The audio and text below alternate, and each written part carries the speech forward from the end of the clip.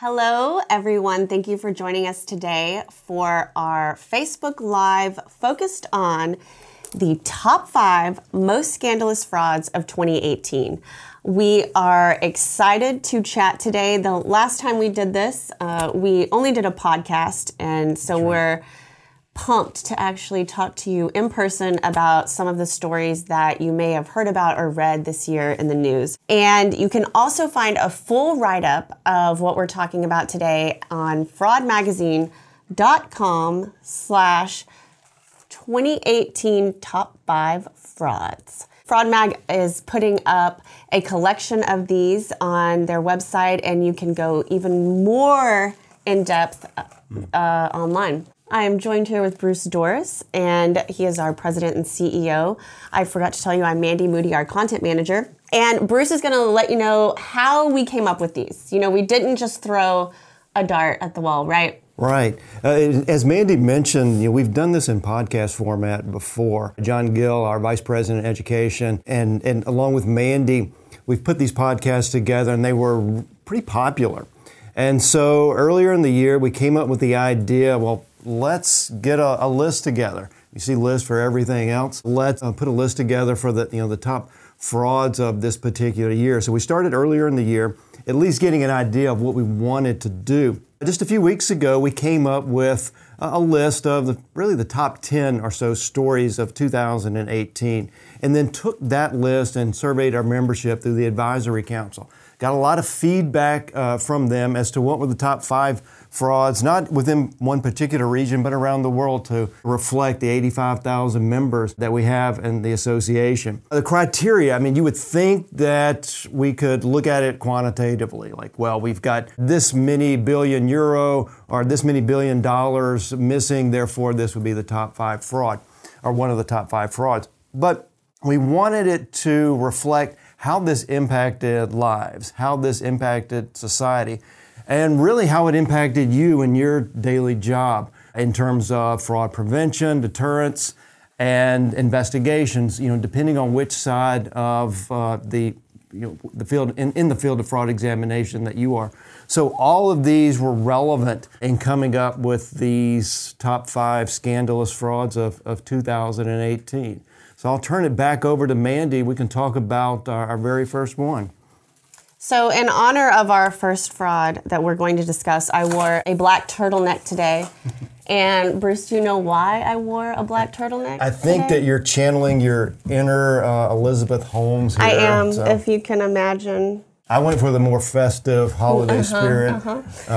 Mandy goes for the looking like the accused Holmes. fraudster. Yeah. The first fraud that we voted on was Theranos.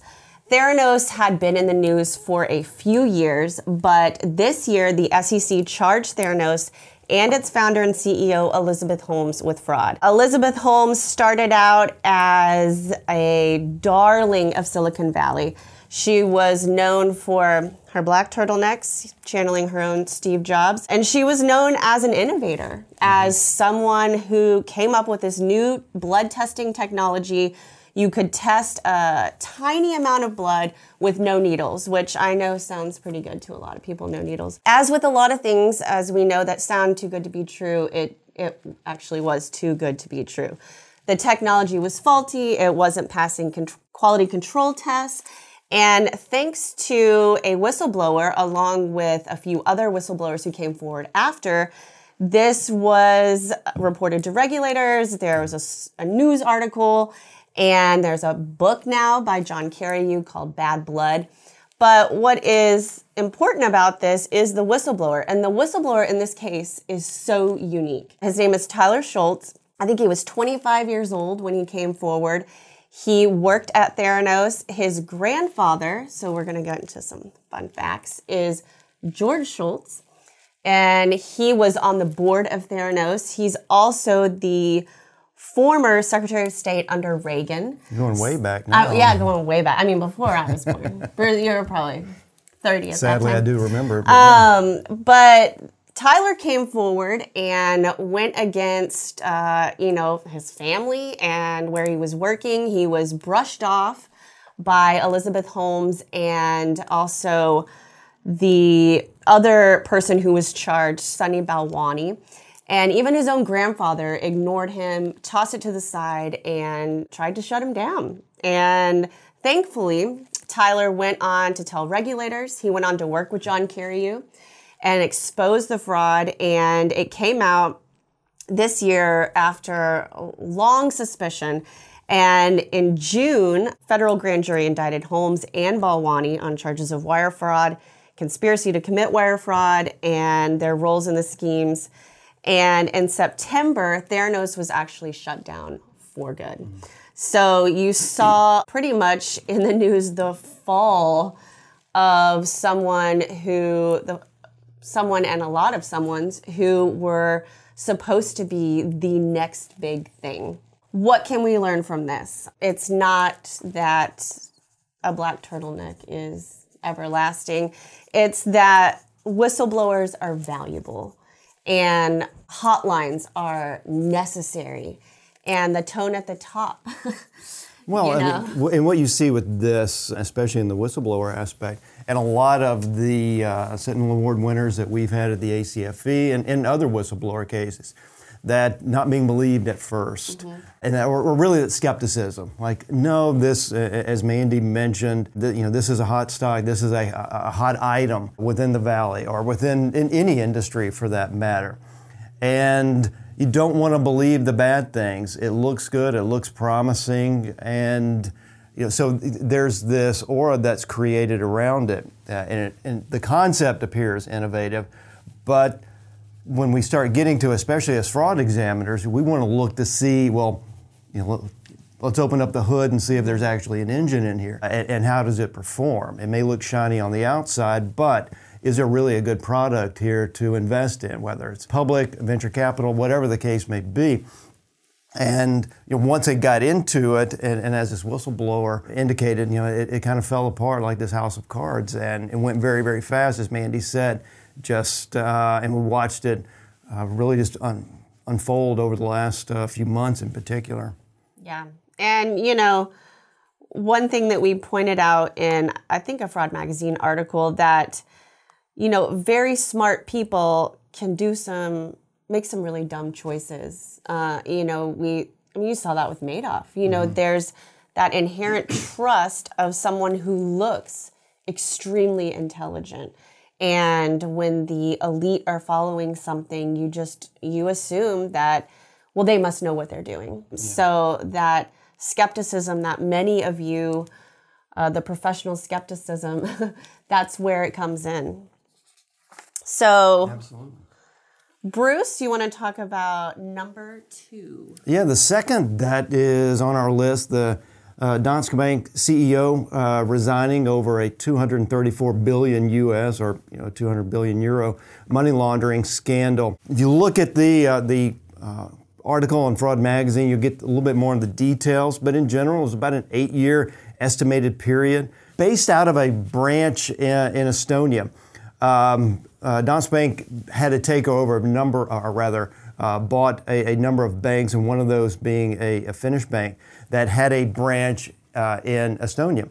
And so once they started implementing their controls and putting that IT platform, it did not include this particular branch in Estonia.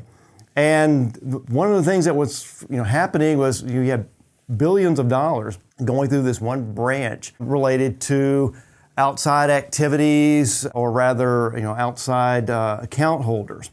Interestingly enough, there were 6,000 customers between that time period, and I think they only had roughly twice as many account holders. So if you think about that, the impacted money laundering accounts or suspicious accounts that were related to this one branch of this fairly large bank. It involved 32 different currencies. In a statement that once this came to light, the CEO saying it's clear that Danske Bank has failed to live up to its responsibility in the case of possible money laundering in Estonia. And what's beyond that, though, is how this is going to unveil itself. I would not be surprised if this goes back even further, because we're only aware of when this particular Finnish bank was taken over. But if you go back before that, in fact, if you look at the fraudmagazine.com article, you'll read about one of our former regents, Joe Ford, high-ranking within the banking industry in the United States, recently retired from that role, and but former leading official with the FBI, was saying that, look, even the Russian top economic officials were saying you should really look at this bank. And if that's the case, and if you've got a Russian official saying, hey, look, there may be some issues with this one particular bank, that's a big red flag. Yeah. That's an enormous red flag. And a lot of that is coming to light now. You'll start to see probably more, or rather more publications, both civil and criminal in nature, as authorities, both regulators and law enforcement in the United States and other countries around the world start to investigate this. As those transactions come to light, it's going to, very similar to the Panama Papers, it's going to impact a lot of different countries and shine a light on some of the nefarious activity that's been going on that resulted in these billions of dollars going through this one branch in Estonia. And this kind of reminds me of the NotPetya cybercrime that happened with Maersk, and Danske has said that they didn't move over their IT platform. They didn't migrate a lot of those tools. And I'm imagining it's because of the costs involved.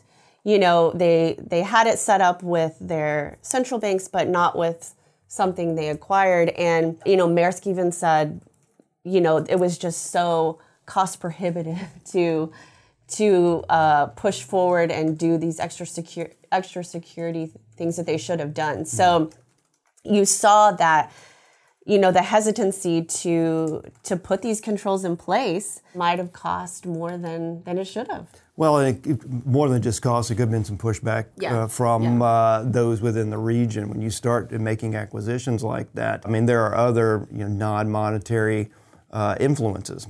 Mm-hmm. And because of that, and perhaps even those individuals, and that's what's going to be unveiled, I'm quite sure it's soon enough, that we're saying, no, you don't need to be looking at this, mm-hmm. which goes to tone issues and making mm-hmm. sure that those who are in charge of this, whether locally within that country or outside if it's a global headquarters, to make sure that they've got the right influence, that they have the right controls in place, to look for these types of transactions. Shall I take us to number 3? Take us to number 3. And these are not in any kind of order. True. We just picked the top 5, but these are not in any, greatest to least order. But the largest healthcare fraud takedown in the U.S. happened this year. And I'm going to read you some stats because these numbers will tell you everything about how huge this really was. So, largest ever nationwide healthcare fraud takedown, 601 defendants, $2 billion in fraud losses, 84 cases involving the illegal prescription of distribution of opioids. The case spanned 58 federal districts and charged 165 medical professionals. And so on the flip side, you see how huge this was. So you can only assume that the people working to take it down, that was a huge number as well. So 1,000 law enforcement personnel took part in the operation. Yeah, this will be state, federal, local. Yeah, more than 350 Office of Inspector Generals, which is huge. And a lot of the things that were taken down or prosecuted against were kickback schemes, medical billing, Medicare, Medicaid, TRICARE fraud, co-conspirators for providing beneficiary information to providers and false billing. So this really did run the gamut of a lot of what you as anti-fraud professionals work on every single day. In fact, we just had someone in our community let us know that she was a part of this. She worked at a hospital and she was a part of this and worked on this. And what we can take from this, and this is something that you mentioned in your address at our last ACFE Global Fraud Conference, is the value and importance of collaboration and working across borders, across agencies, and coming together to bring something to light where working alone could never have happened. No, but when you've got a strike force, which is likely in something like this, they're focusing on their area, their region, but it's much more than just one city or one locale. It is from a broader perspective, it is a global thing. But in particular to this case, I mean, in my opinion, it's kind of the tip of the iceberg. When you consider the volume, millions of transactions within in some of the government programs that you mentioned there with CMS and TRICARE, and then we start to include the private carriers as well within the United States. You're talking about a tremendous amount of information, a tremendous amount of data. And when you've got that, so many providers, so many people who are benefiting from that, and then when you put that scale that large, you've now opened up to fraudsters who see just a really big opportunity for them. And because, even with just the number of the 1,000 law enforcement that you mentioned just a few minutes ago, when you're dealing with millions of transactions, there's only so much that they can get to. And if they're able to go in and look at $2 billion US in terms of fraud related to just what they were working on in the 84 cases, my goodness, if more resources toward that. We see it on acfe.com within the communities. We have a healthcare fraud community set up because it is such an enormous problem. And traveling around the world, working at our conferences and meeting with our chapters and other members, healthcare fraud is just a big an issue outside the United States, as well as it is in this particular case that we mentioned here as number 3. Thank you to anyone listening who may have worked on this. I imagine we have members who helped work on this case. We may not know who you are, but thank you for your work this year. Absolutely, yeah. And quite a few, I'm sure, that law enforcement relied on within those systems that were fraud examiners helping from an IT perspective or from an accounting perspective. So, it's... Yeah, we only have the numbers from the Justice Department related to what their particular efforts were. It doesn't include all the those in the fraud examination field that helped out with that. All right, well, let's look at our number 4 fraud on the list. We have another huge loss. This one in India at the Punjab National Bank is a $2 billion U.S. loss. Estimated time period over about 7 years. And of course, when we're starting to look at the how big a fraud is in terms of that pecuniary loss, as you look at the report to the nations, the longer it goes, typically that just starts to grow, and sometimes, and in these cases, exponentially. But this one involved, again, at the Punjab National Bank in India, Nirav Modi, sometimes referred to as the jeweler to the stars. A number of actors and actresses in Hollywood and Bollywood as well. Priyanka Chopra, Naomi Watts, Kate Winslet, some of the people that Modi had worked with, came to a halt earlier this year when the Punjab National Bank, which is the second largest state-run bank in India, filed a police complaint against him and another jeweler, as well as other people, alleging that they had conspired with staff inside the bank to defraud it of, at least at that time, the initial results were at 43 million US. After further investigation, they found that the fraud was a little bit closer to 2 billion US. That's a huge leap. Yeah. Again, once they start going in and start digging into it, and you get back years and years and years with the relationships that Modi had established within the bank, it just kept growing. Regulators discovered that he conspired with those within the bank, obtaining, or at least fraudulently obtaining, letters of undertaking or LOUs within the bank.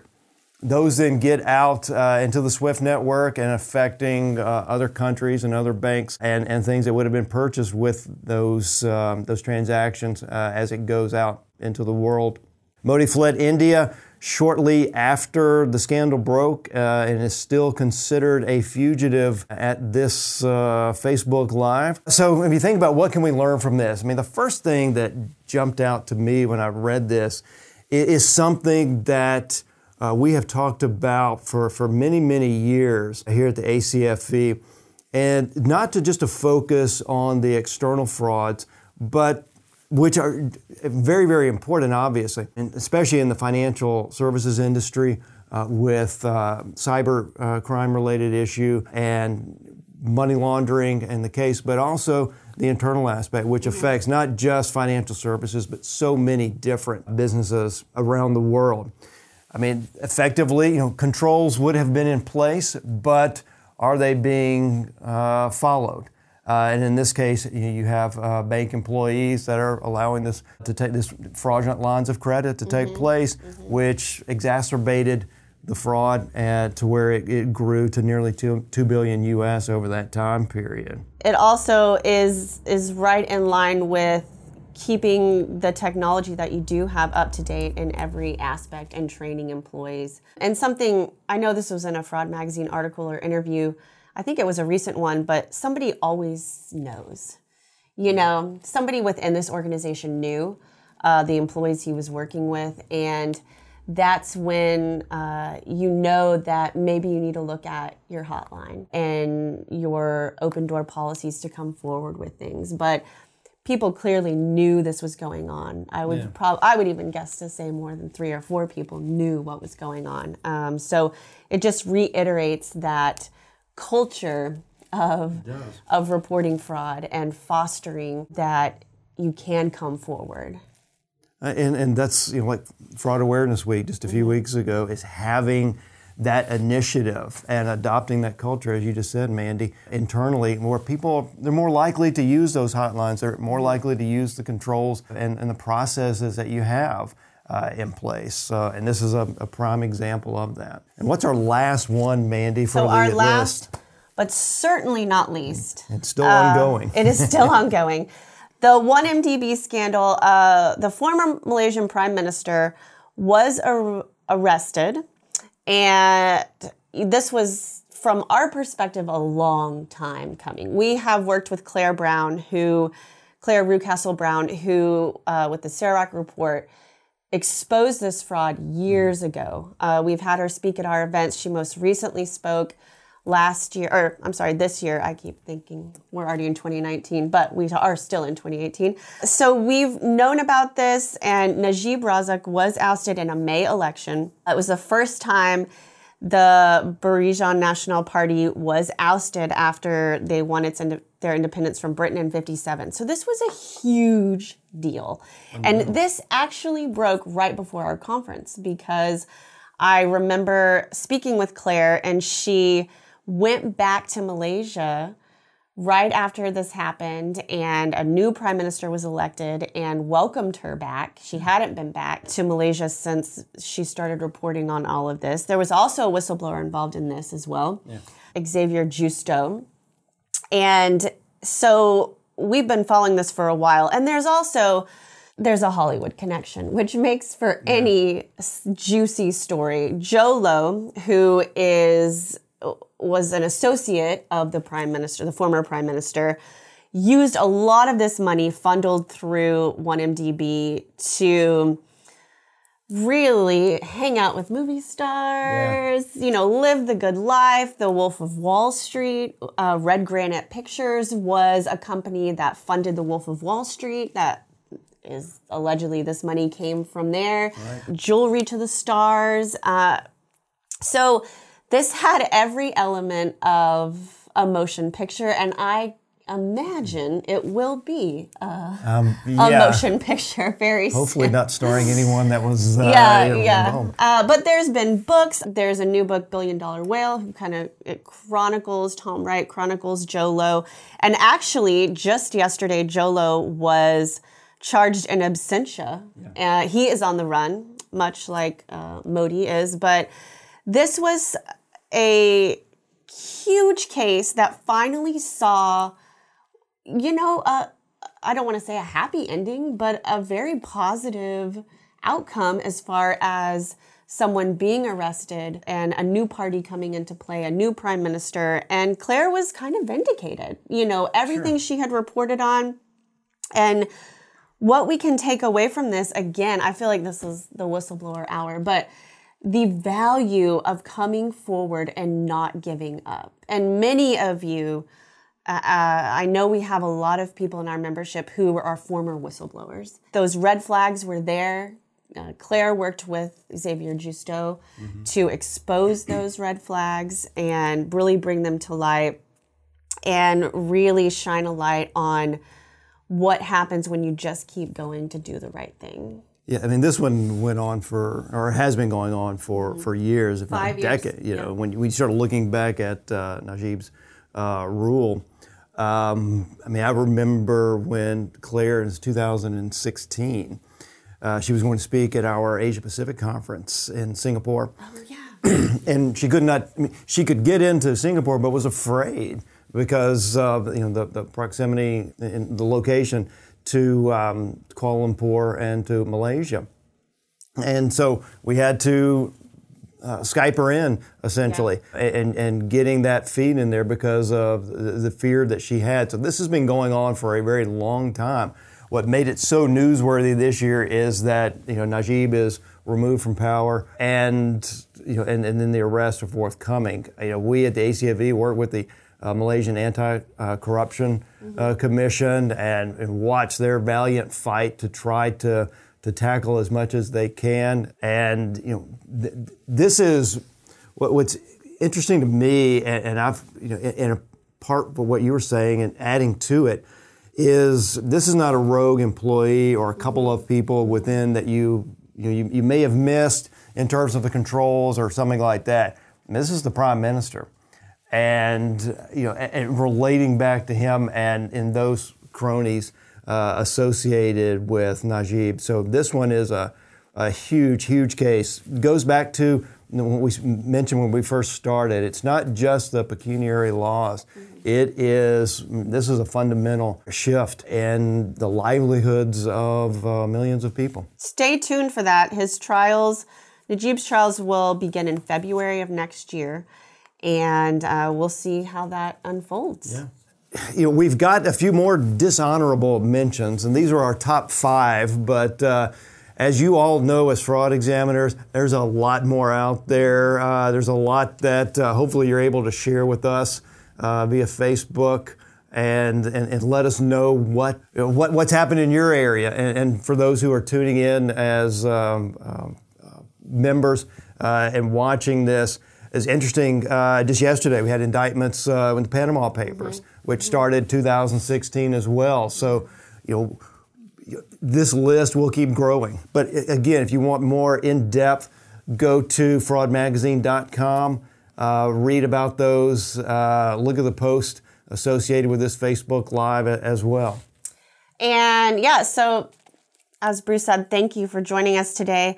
I will give you a little sneak peek at something we will be doing more of. We are hoping to do monthly Facebook Lives with some of our key staff here about news when it breaks and really dig into what's going on, what we can learn, and just be a little more current, of our current events, daily update.